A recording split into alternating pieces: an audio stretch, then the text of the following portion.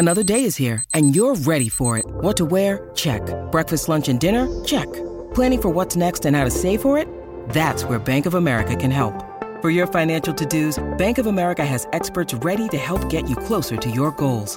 Get started at one of our local financial centers or 24/7 in our mobile banking app. Find a location near you at bankofamerica.com/talktous. What would you like the power to do? Mobile banking requires downloading the app and is only available for select devices. Message and data rates may apply. Bank of America N.A., member FDIC.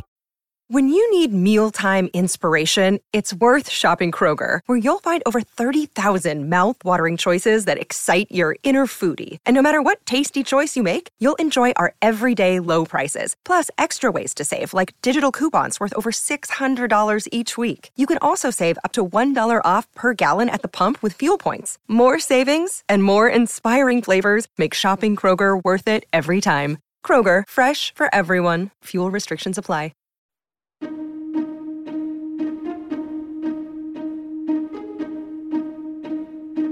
Hello, Vas here with this week's How To Academy podcast, the weekly show bringing conversations with the world's biggest thinkers direct to your speakers and earphones.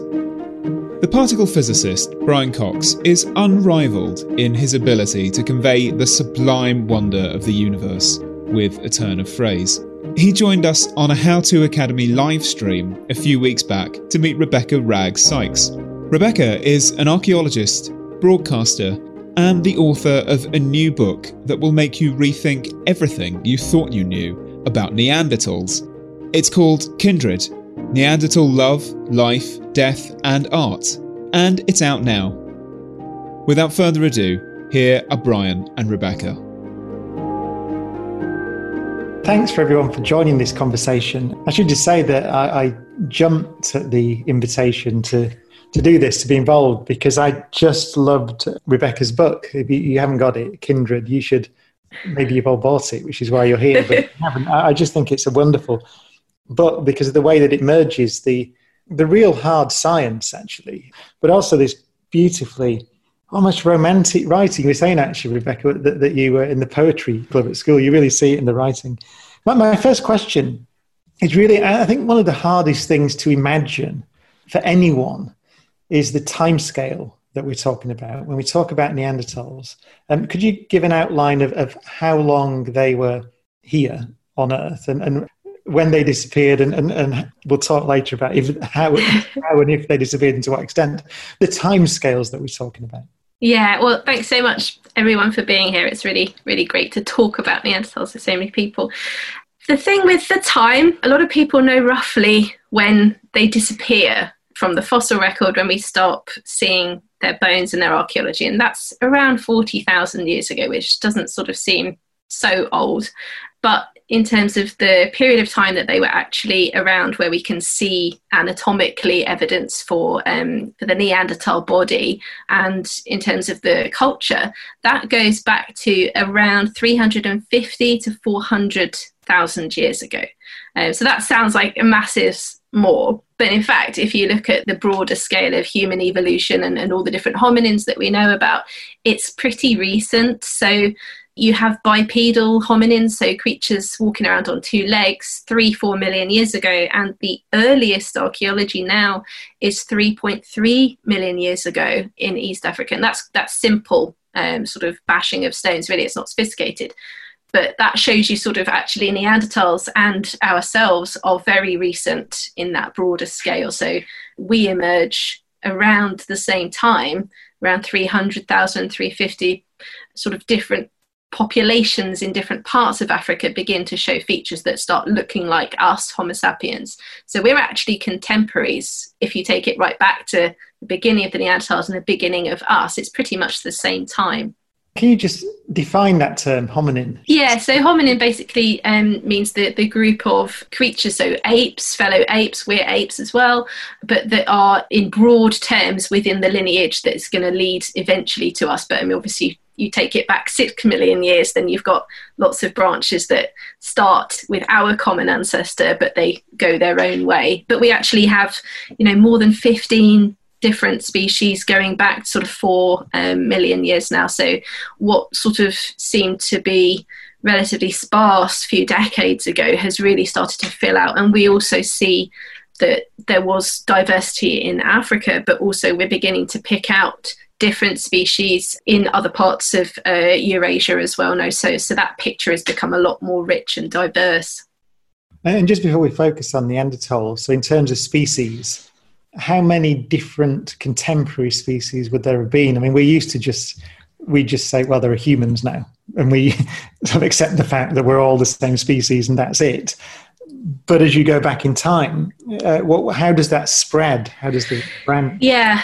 As well, it's complicated because not everybody agrees on the naming and the definitions as well. So that's one issue. But basically, you have us. So I'm sort of talking between about 50,000 and 300,000. You would have us, Neanderthals, Denisovans, which are what appear to be a more Eastern Eurasian species.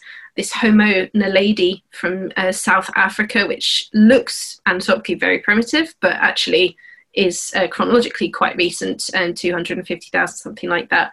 And then you have other things going on in East Asia as well. There's a newly identified one, Homo luzonensis, which we don't really know what's going on with that. And there's also those ones people probably have heard of, what in the media they get called the hobbits. That's Homo floresiensis, which is a very tiny little creature, but it does appear to be around pretty late, I think to about 70,000 years ago. So overall, it's quite a busy world, more than we used to believe. So really, yeah, if you go back 100,000 years or so, it's an unusual time, I suppose. The last 40,000 years, in a sense, have been unusual for us because there's only one species left, the Homo sapiens. Yeah, this is the only time that it's been like that, I would think. And especially if you go back sort of into the millions of years, then the timescales are very large and the fossils we have are relatively few. So, you're picking those out over a million years. But even then, we still see that there is great diversity in form as well. So I think it's always been a lot more of a busy bush, than just like a single tree leading towards us or anything like that. So. And I feel like I'm jumping almost to the end of the conversation in a sense, but it really does. I think the thing that occurs to me is, did we as Homo sapiens have anything to do with this reduction of our great family tree? Or is that too simplistic? It's a terrible coincidence, a lot of people say, but I think in terms of whether we had anything to do with the Neanderthals, that's like a complicated question that people have had sort of in their minds for a long time. So there's a lot of possible threads to that answer.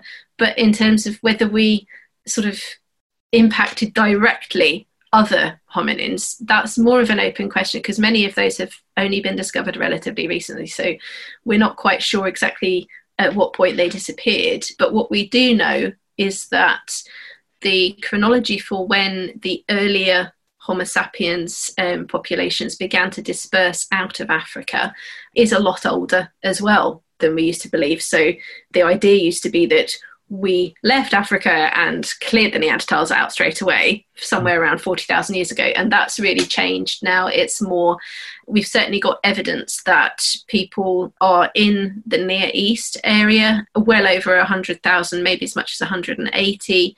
There's been claims for a skull in Greece that could be over 200,000 years. That's not entirely certain because it's quite sort of fragmentary. But certainly what we do know is that Homo sapiens are in East Asia, in China, 80,000 plus, and in Australia before 65,000 years ago. So the span of time during which we would have met and interacted with other more archaic hominins that had already been in Eurasia for a long time, that has just got much bigger. So the potential for us having been responsible is looking a lot bigger than it perhaps once was. Yeah.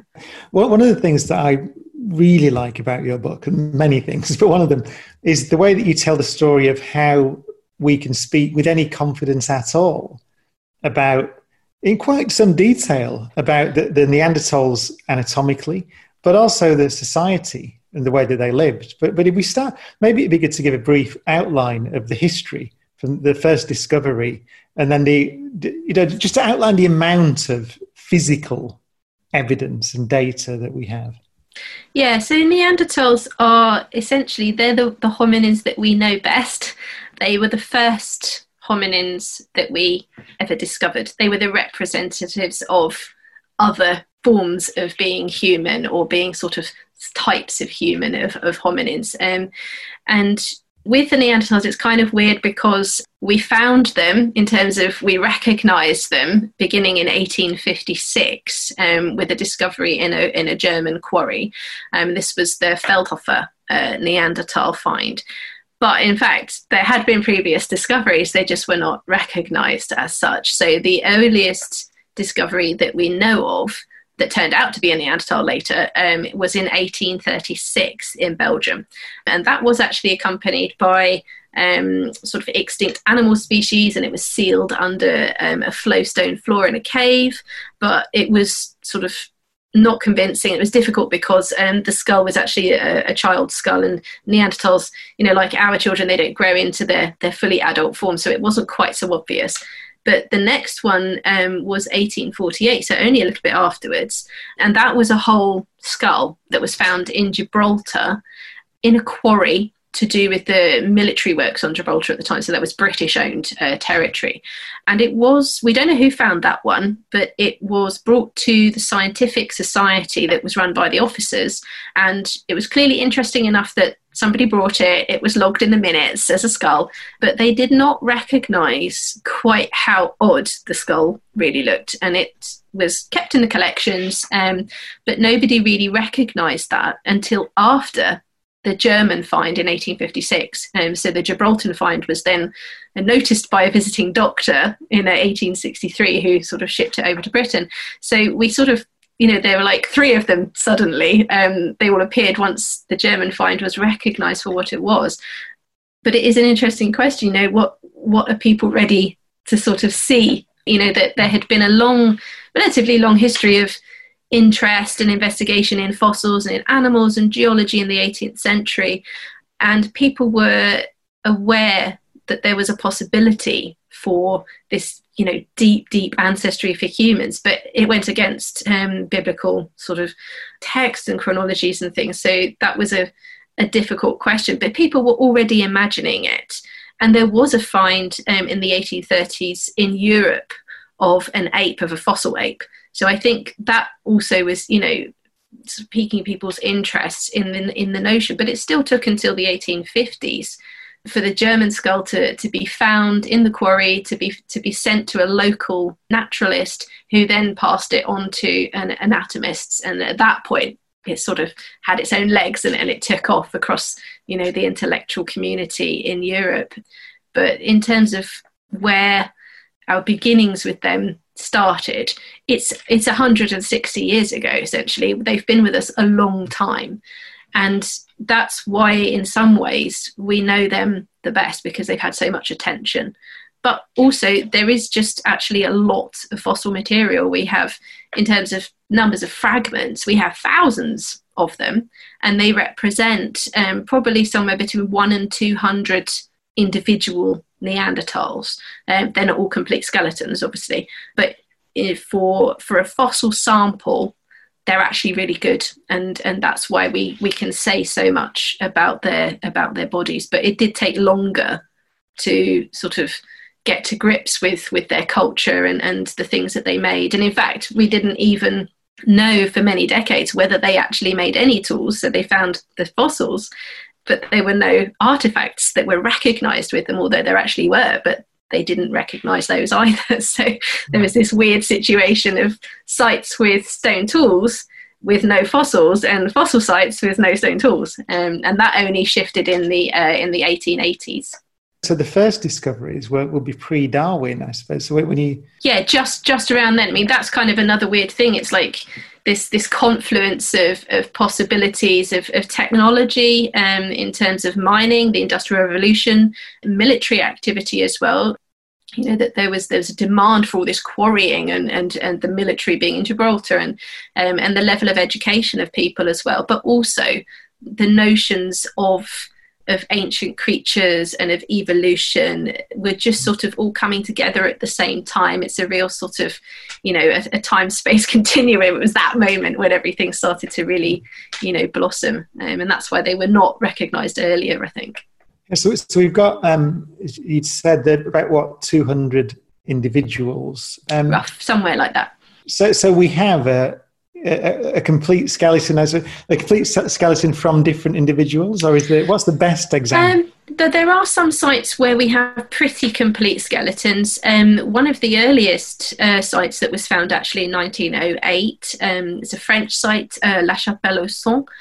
He's known as the old man because he is quite old and lost teeth and things, but his skeleton was pretty complete. We have other skeletons. There's a child from another French site, and in various other places there are relatively complete bodies, and sometimes you might have like the top or the bottom or something like that, and in other sites you just have a tooth, but you can say a huge amount just from a few pieces, and especially we have massive technological advances now.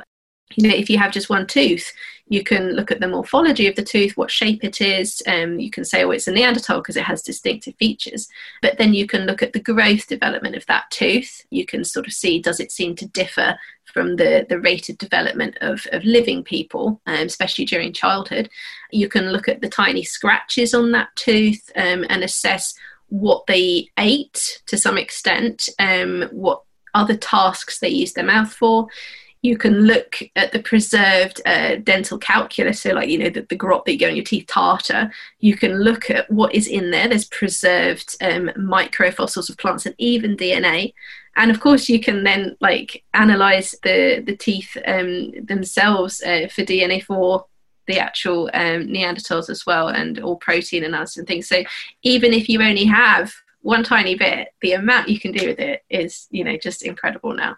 So we have a very good understanding biomechanically, let's say, because we have so many skeletons. As you said, you can do anything almost from a tooth you could work out. Yeah, the only caveat to that is that we don't have as many complete female skeletons, or at least that we can confidently identify as female, which is actually tricky in itself.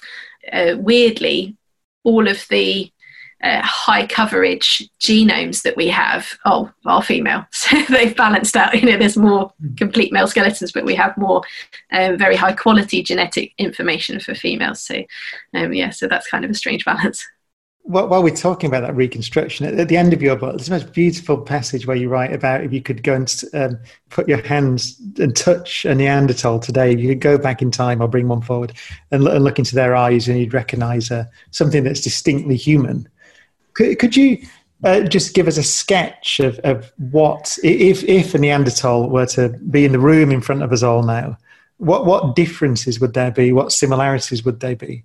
I think it would be striking how similar they are, but at the same time, you would definitely notice sort of they don't look quite as you would sort of expect. So they're going to be on average bit shorter than most people. I mean, I'm quite short, I'm only 5'1", but average sort of male height would be 5'6", a bit more. So, you don't really get 6 foot tall Neanderthals. You wouldn't have had 6 foot tall humans maybe at that time. Well, no, there are some quite tall early Homo sapiens slightly after the time of the Neanderthals, sort of 30,000, something like that. And even quite early, 1 million years ago, what we call Homo ergaster in Africa, there's a really great adolescent skeleton that's quite complete, and he was already pretty tall. So on average, they definitely were shorter. But what they lack in height, they made up for in sort of bulk. And I think overall you would be pretty impressed by seeing a Neanderthal. Their bones, even their bones are thicker, and the proportions of the limbs are slightly different, but you probably wouldn't notice that. But in terms of sort of the muscularity and the impressiveness of their bodies, definitely they had more flaring out ribs, so they didn't have like a tucked in waist like we do. So they just would have looked, more barrel-like in their chests. And the faces also, I mean, people focus on the brow ridge, which definitely that's an interesting sort of feature. But also even in newborn babies, because we have amazingly, we have skeletons of tiny, tiny infant Neanderthals. And the question of how they get into the archaeological record is an interesting one. But we can see, even in like 2-week-old babies, that the form of their face already looks different. The Neanderthals had sort of a pulled forward front of their face, because we have a lot of bone cells here that are absorbing sort of bone, so our faces are tucked under relative to our common ancestor. We've sort of gone a bit like pugs.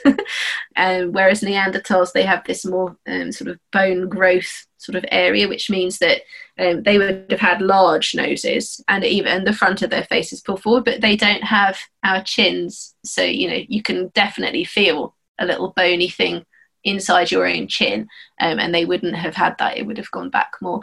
The shape of their head is also different. We have quite a sort of tall ballooning head. Theirs is more sort of, it goes back, and most of them had a little knobble at the back of their skull, which we call the occipital bun, which houses the visual system. Also, they had just lots of small differences, because their face is pulled forward slightly more. They had a gap between the back of their jaw and the last tooth. So there's lots of tiny differences like that all over their body. But in terms of if you meet a Neanderthal and you see them, I think if you shake their hand, your hand's going to get quite crushed. They had a massively strong grip. Yeah. You said something there, actually, that I was going to ask about. You said that the visual system is in this region here. And actually, in your book, there's quite a lot of detail about the brain structure, brain size, but also the morphology, the layout of the brain. How do we know that? I found it quite remarkable that we could speak with some confidence about that.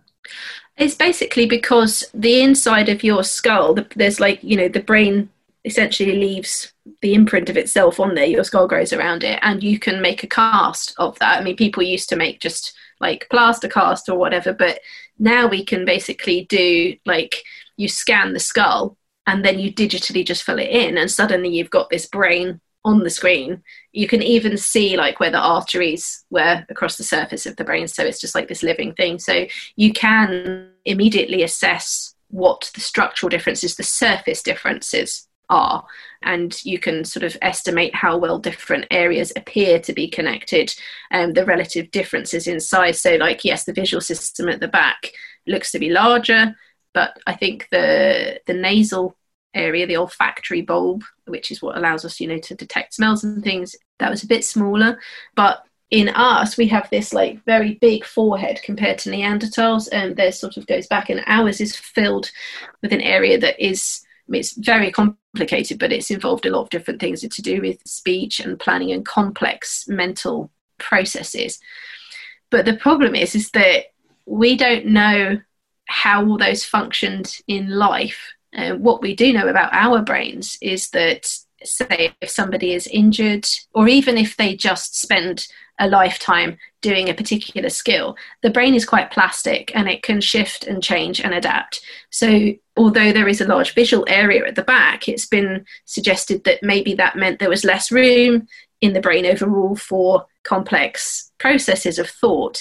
But we don't know if that is a real trade-off, because we can't actually, you know, we don't have an MRI scan of a Neanderthal thinking, so we can't actually see how it was working. It's based sort of on appearances, really. But it does appear from some experiments that have been done, where this is all very new stuff, where people are sort of trying to grow Neanderthal brain cells, essentially. They do appear to be structurally different. But again, how that translates into actual lived behaviour is you know, impossible to tell, except we have the archaeology, and that's what tells us what they actually did and what they were really capable of. So that's the good balance for the anatomy.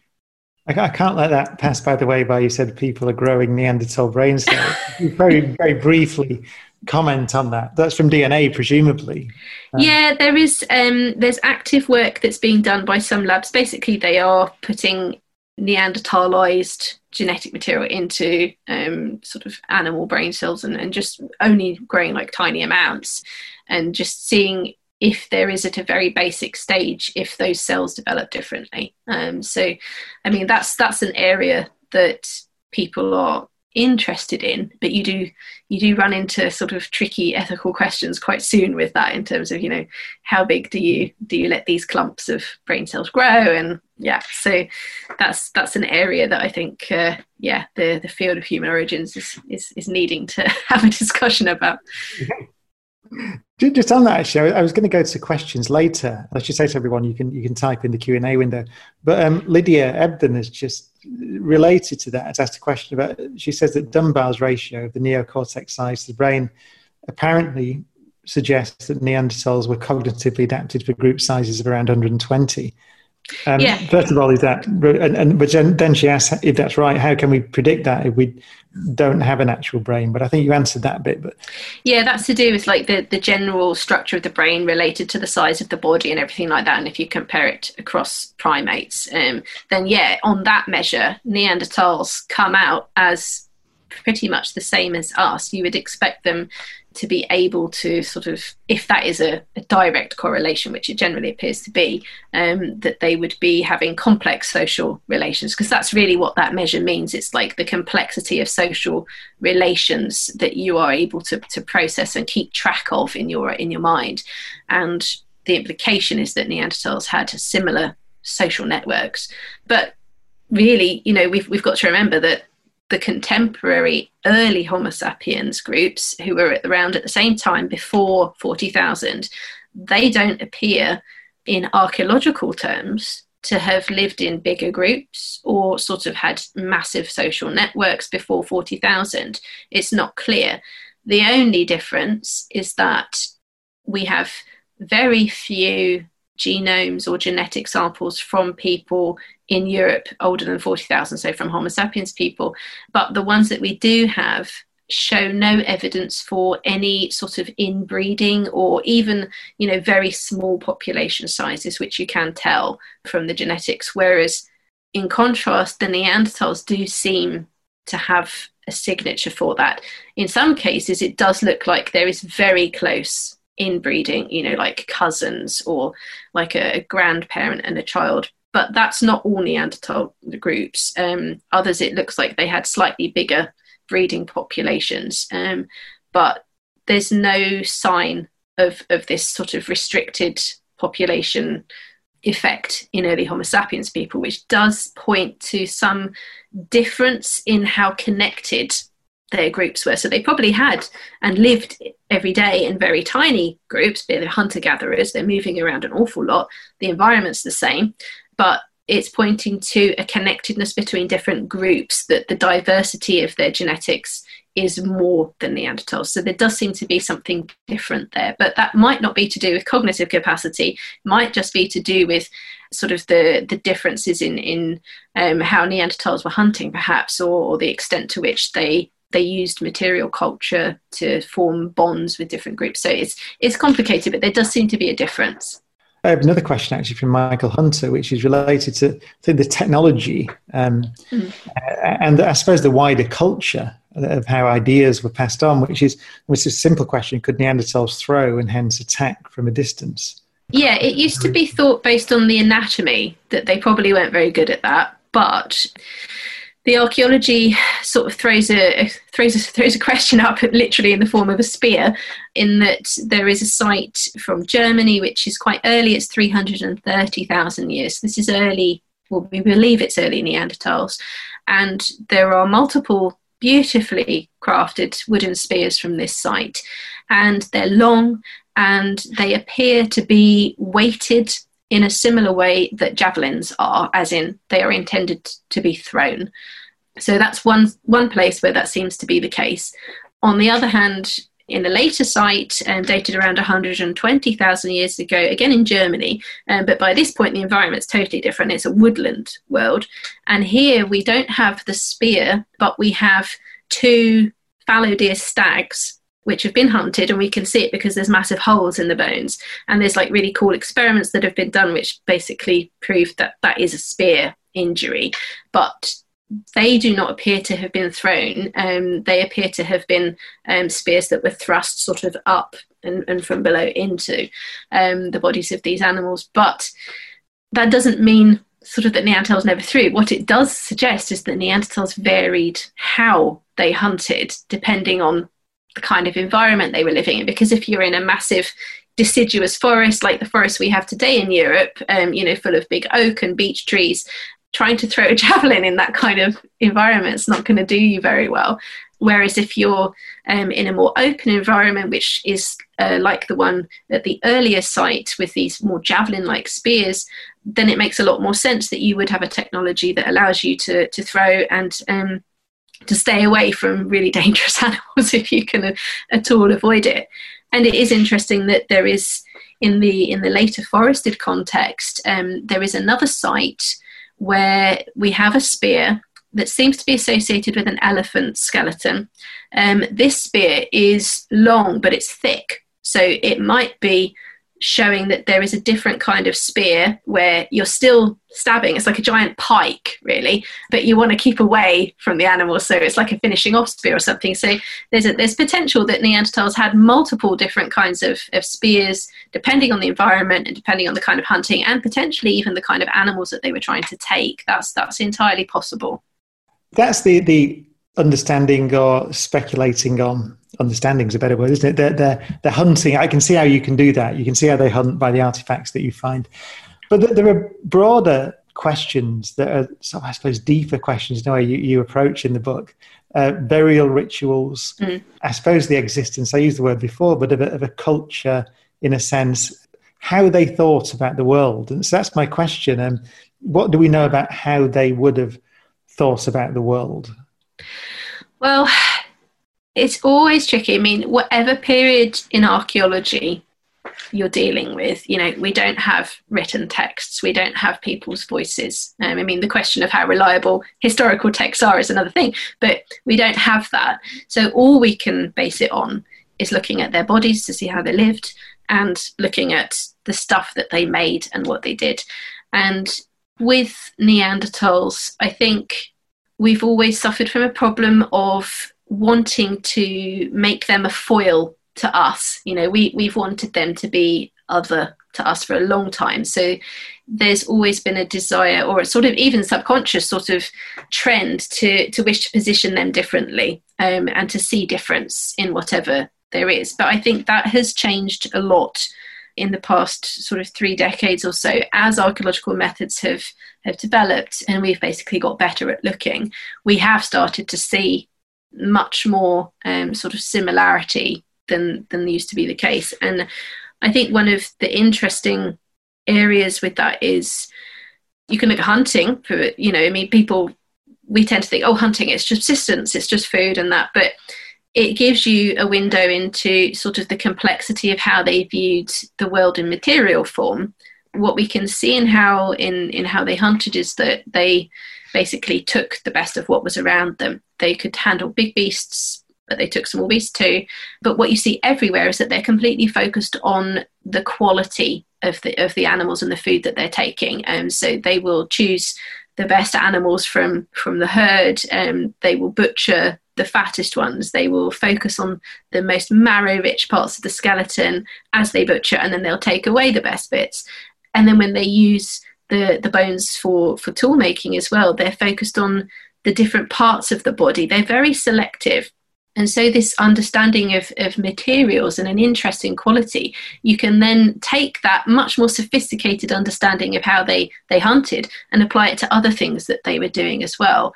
You see the same thing in stone tools. All the stone tool technology points to a really similar sort of sophisticated level of ability to make tools and also to understand rock. And when you start to think about how they thought about the world, then you can begin to sort of say, okay, if we are looking for something that we might want to think about as symbolic or aesthetic, can we see a similar interest in materials that have nothing to do, as far as we can tell, with any functional purpose? And the answer is yes, there are. You can look, for example, at evidence for pigment use is a good one. So that's just natural minerals, basically, like people might know it as ochre and things like this, that give colour. And although there are a number of different potential uses for those materials that are functional. Like you can use ochre to make like a sunblock, basically, if you sort of mix it with fat. You can use it to treat animal hides as part of sort of the waterproofing and the softening process, and we know that they were really into their hide making. But once you sort of are able to rule those activities out, it leaves you with the question of, well, why do you want colourful substances? And what we do seem to be seeing by sort of amalgamating decades of really careful work where people are very conservative in their interpretations, you put it all together, and it does seem that in some times and places Neanderthals were interested in reds and oranges, in pigments, and also black colours. With the black ones, it's kind of interesting because some of those are manganese, which you do sometimes find naturally in caves. It's just a mineral that occurs. And some work was done looking at the fact that it seems to potentially be something like a fire lighter, like a chemical accelerant to get your fire started. So that's a possible use in some places. But in other places, they are using different kinds of black pigment that don't do that and that have no real sort of functional purpose. But across all the different sites where we find pigment, if you look at sort of the traces on these little lumps and nodules, you can see that in some they're scraping to get powder off, but in others it's sort of been rubbed on soft substances, and we don't know what that is. It might be to do with animal hide working, or it might be on skin, their own skin. We don't really know. So the pigments by themselves are intriguing, but unclear. But what you really need is like, you know, one object that combines lots of strangeness together, where you can say, okay, here is something that is an aesthetic sense. And we do have some examples of that. One of the ones that I do like to talk about, and I talk about it in the book as a really great sort of point in space that gives us this combination, is a tiny little shell from an Italian site called Grotta Formane, and that's about 55,000 years old, so it's quite late for Neanderthals. But it's interesting because it's a fossil shell, so it's nothing to do with food collection. There are other sites where they're collecting shells, but it's to do with food. But at this site, it's a fossil. It was probably collected about 100 kilometers away from that cave where it's been found. So a Neanderthal had to encounter a geological deposit and be presumably curious about what these shells are and take one. But even more than that, there was really amazing analysis done, and it was shown that on the outside of this little fossil shell, there is red pigment, not inside it, just on the outside. And it appears to have sort of like a polished sort of luster in some areas to it, as if it's been held onto or something like this. So this object, it's come from a long way away. It's got pigment on it, which is unusual. The pigment itself is from about 40 kilometers away. So it brings together sort of all these unusual behaviors that seem to have no clear functional purpose. And I mean, Neanderthals were totally mobile. You know, they had to carry everything with them all the time. So even though it's tiny, somebody made a decision to carry that around with them and presumably lost it. But if that was found in an early Homo sapiens site, there would be no question that it was interpreted as something socially meaningful, something with an aesthetic interest. Perhaps it was made to be seen or not, but it's there. And that object and others like that allow you to kind of look out at the other sites where you see sort of evidence for pigments on shells that are to do with food, for example, but there's also pigment on them, and you start to see it all in a different light. So it's that sort of ability to move between different realms of the material, the archaeological evidence that we have, to build up an argument where we can say, yes, there is some kind of interesting aesthetic sense that Neanderthals had, and how they viewed the world in a way that's not very different to what we see in contemporary early Homo sapiens. I've got a ton of questions, actually. There's a very quick one, which is from NY Minute, or Minute, which is there any evidence of them using fire to cook? Oh, yeah. No, loads. Roasting meat's not actually like the most efficient way to cook it. Boiling is better. And there is some evidence that they did boil things. But definitely, I mean, they could control fire. I think they could produce fire no problem. Some people dispute that, but I think the evidence is pretty good. And yes, certainly they were not everywhere necessarily, but certainly they were able to cook food for sure, yeah. And then from Dustin Seal, which we've touched on, but is there any evidence around whether they had any form of religion or at least beliefs about afterlife? I suppose it relates back to what I mentioned. Yeah, I wouldn't say that there's any evidence for like a formal spiritual like understanding. I mean, that's incredibly hard to see with the evidence that we have. What I would say is that there looks to be pretty solid and growing evidence that they were interested in the dead. So there's been, decades of debate over, did they bury their dead? Because that's how we think treating the dead should be done now. But if you look at what they actually were doing, there are some cases where it does look as if there is a body that was in some kind of pit, whether it was natural or not. But there's also a ton of other stuff. There are a lot of complete or unmessed around with skeletons, many more than you would see in sort of animal dens of a similar period. It's just a phenomenon that is there. And especially with like newborn babies, some of those are really complete, and it's very hard to explain how that happens without it being covered. People have said, well, maybe they just froze, or, and that was why predators didn't come and scavenge them. But that, in that case, you would expect to see more frozen animals as well, and you just don't. So there's something going on with deposition of whole bodies, not laid out straight in a grave like we would imagine, but there is something happening. But also there's this whole other thing that we've only really recently sort of recognized, which is that Neanderthals seem in some places to have been processing bodies, so basically butchering them. There is some evidence that they were eating them, but it's not always entirely clear. Like in some places we have literal tooth marks and burning on the bones. And generally the bodies are very processed, like they're actually smashing the bones for marrow, just like they do with animals. But if you look at the detail, in some places it looks as if they are more intensively taking those bodies apart, or there's more focus on the skull, and like the percentage of cut marks is greater than in the animals in the site. So there are hints that there's something else happening. And for me, I think that that's sort of, begging the question of us to be a bit more imaginative and to look at what people all over the world do and have done with the dead. There is a massive diversity in what people do with the bodies of the dead as a means of processing the massive emotional trauma that happens when somebody's lost, and everything that we see about Neanderthals, everything we know about primates and apes tells us that Neanderthals were living in groups with very close emotional bonds, extremely sort of social, just like us and hunter-gathering communities have been for tens of millennia. So when somebody dies, especially in an unexpected way, it's a rupture, it's a massive thing. And we can look at what happens in chimpanzee and bonobo, so pygmy chimpanzee societies, and it's just huge. They are obsessed with the body. They'll stay with it for hours. They're really into touching it and doing things. So I understand that there are arguments that the cannibalism or the body processing is to do with people starving, basically Neanderthals being starved, but there's not great evidence for that. Most of the time they had a lot of animals. We can see they are hunting animals around at the same time.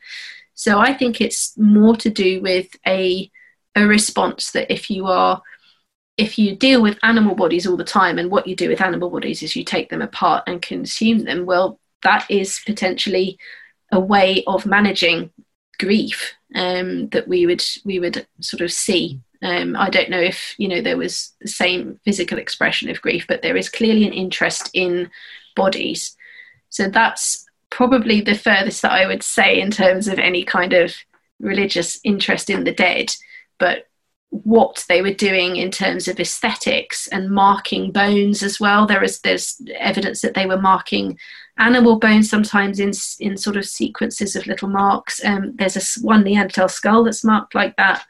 And then there's also a really strange site in France where they've made huge rings of stalagmites Nobody knows what's going on with that. That's a very recent discovery, and that is really very strange. It's nearly, it's not far off architecture, how that's put together, all these pieces of stalagmite are stacked and things.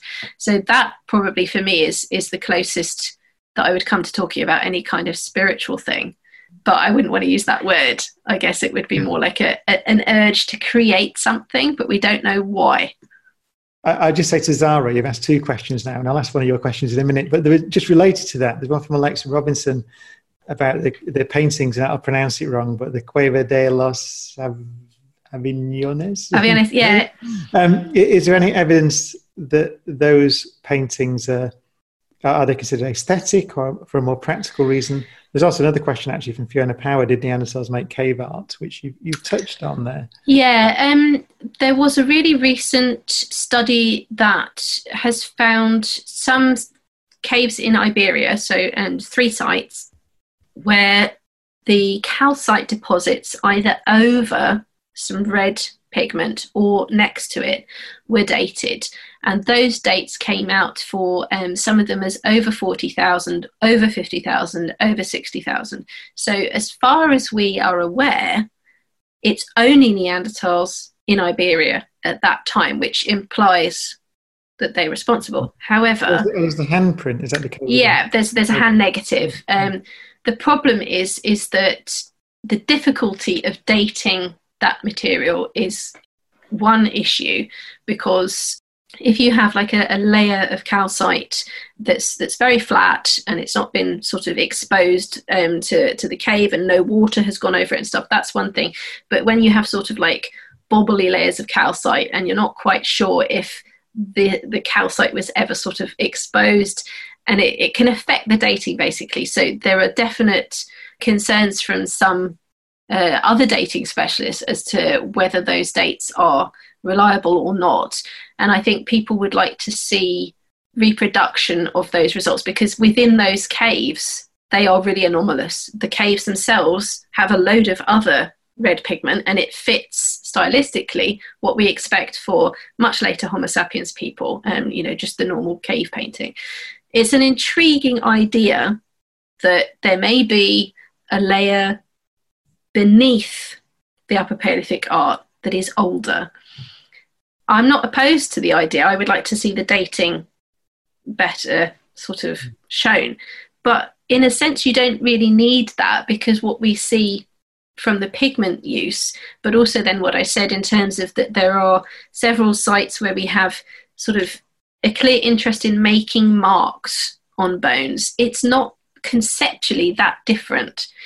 What I would, I guess, be amazed to see is that they were responsible for representational art. Like if there was, a clearly shown with no worries or quibbles about dating or anything, and it was a painting of an animal, I think that would be absolutely mind-blowing for all Neanderthal specialists. I think wherever you stand on the aesthetic debate, I think that would be pretty amazing. But I mean, the notion that they might make a handprint, that's possible. It's interesting. They saw their own handprints. We have sites where we have footprints and even a handprint actually from a French site. It's an ancient dune area although the sea had receded, they were living on the sand dunes, and it's a child's handprint just in the sand. It's just perfect. So they would have known that as a symbol of their own bodies, but did they then have an interest in creating that symbol somewhere else? I don't know. Zara's question, which is about, because we overlapped, we're coming towards the end, I suppose. So there is, of course, I think everyone knows that there is a Neanderthal DNA in all of us, yeah. Which is one of the ways you end the book. And it's a wonderful notion. But just before we talk about that specifically, Zara asked whether there's evidence of cultural or technological exchange between Homo sapiens and Neanderthals, given that they lived at the same time, as well as the other exchange we're going to talk about in a minute. Yeah, I mean, that's the question. If you're making babies, what else are you making together? For me, at the moment, most of the DNA evidence that we have in terms of saying when these interbreeding encounters took place, they're pretty old. They're 55,000 years or older. The only evidence that we clearly have for late interactions comes from a Romanian jawbone of a Homo sapiens, what we believe is a Homo sapiens person. And their DNA appears to show that they had a Neanderthal ancestor within something like 4 to 6 generations, which is really, it's like the time between us and when Neanderthals were first found is very recent. So that would imply that if that is correctly dated, that there was very late interbreeding, around 40,000-ish. But in terms of evidence for cultural contact, that is a really fraught question. The earliest that we know Homo sapiens people were entering into Europe is only sort of 40, 41, 42-ish, which is around the time the Neanderthals disappear, obviously. There are some, what I call in the book, sort of intermediate cultures, literally because they are found in between in the layers. We have the Upper Paleolithic, so that's the classic Homo sapiens cultures. Then we have these other things. Then we have the last Neanderthal-like cultures. And so the question is, who made this thing in the middle? But also, what does it look like? And for a long time, it appeared to also be culturally intermediate. It seemed to have, like I'm saying there's different versions of it in France, in Italy, and different regions. It seemed to have some things that looked a bit like the Neanderthal way of doing things, Neanderthal technology, and some things that looked as if they might be like later Upper Paleolithic people, how they did stuff. So it appeared like it really was a mix, like a hybrid culture. The problem is that many of those sites were dug a long time ago, and there is evidence that there was mixing of layers. It's not entirely sort of, completely pucker in terms of being undisturbed. The sites where there is evidence, genetic evidence, that there was Neanderthal bones in those intermediate layers, there's only 2 sites with that, and they are some of these problematic ones. The sites that have been more recently excavated in clean contexts, where there's no evidence at all of mixing, those intermediate cultures that come between the Neanderthals and the later stuff, they do not look like Neanderthals in cultural terms. They don't have any of those sort of more ancient technological sort of characters about them. So for me, at the moment, it's not looking like we have any clear cultural hybrids at all. And in a way, that kind of matches the genetics, because although we have, more and more cases of fossils where we can say, oh yes, this is pointing to some interbreeding happening at this time in the past, or this time, or really old. What we don't really see evidence for is like a full-on assimilation in genetic terms of, that we totally absorb them. I don't think that's what we see. So I think the encounters, if they happened regularly, I say that the wrong way. I don't think they happened regularly in terms of being frequent. I think they did happen regularly through time. But that probably means that there was no real context for groups living together, which is what you really would need for like a proper cultural hybrid.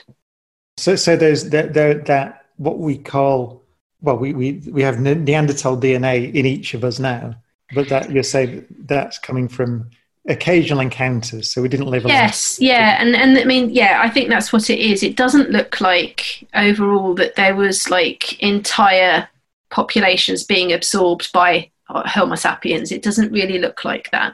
And also, we can't see in any of the late Neanderthal genetic samples we have, there's no evidence for our genetic material coming in late on. So that's a strange thing. That might just be to do with sample numbers, but it's what's an interesting question is, who did the hybrid babies live with? Who did they stay with? And it may be that it tended to be more that they stayed with us. But strangely, the source population for the Neanderthal DNA in living people, we haven't actually found sort of the fossil population for that. We know it looks a bit different to all of the Neanderthals that we've sampled so far. So that's an interesting question as to saying, where did that happen in geographic terms as well?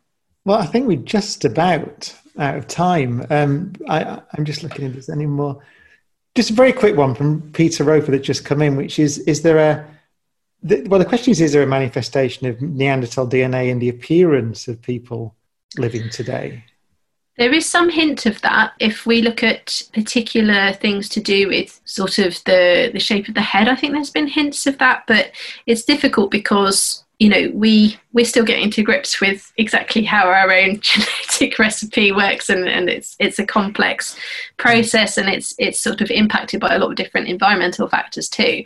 But there are possibilities that some of the things that gross sort of skull structure and things might be impacted, but it's going to be expressed differently in different people because of their own sort of genetic character. And also we think that although there's quite a lot of the Neanderthal genome in existence, it's not the same material between different living populations of people. They have different bits of it as well. So I think, to summarize then, to bring this to a close, I was thinking of the last question, and you know, we've talked a bit, you've said really the question that's on everybody's mind often, which is why did they disappear? And the answer is roughly we don't know, I suppose, isn't it? So, so I thought I might ask you what, you've partly answered it, what would you really like to know? You did say about the art, you'd love to see representational art. I'd like to know, I'd like to know about that. I suppose the way I want to frame it is, one of the things I liked about your book is you framed it as a culture, almost you almost referred to it as a civilization that spanned this vast geographical area. So I suppose maybe to summarize, how do you characterize them? Just a very brief characterization, and also that question about what would be wonderful to find out about them. I guess I would characterize them. I'd say that they were not a civilization, you know, like I've talked the whole time, the Neanderthals this, the Neanderthals that, but they were so diverse because they lived across a huge area and through a massive span of time. So I think people should remember that Neanderthals in Wales are not going to have the same life experience as Neanderthals in Palestine or in Central Asia or in Siberia. And all those different groups also would have experienced things massively differently because they lived through multiple cycles of climate change.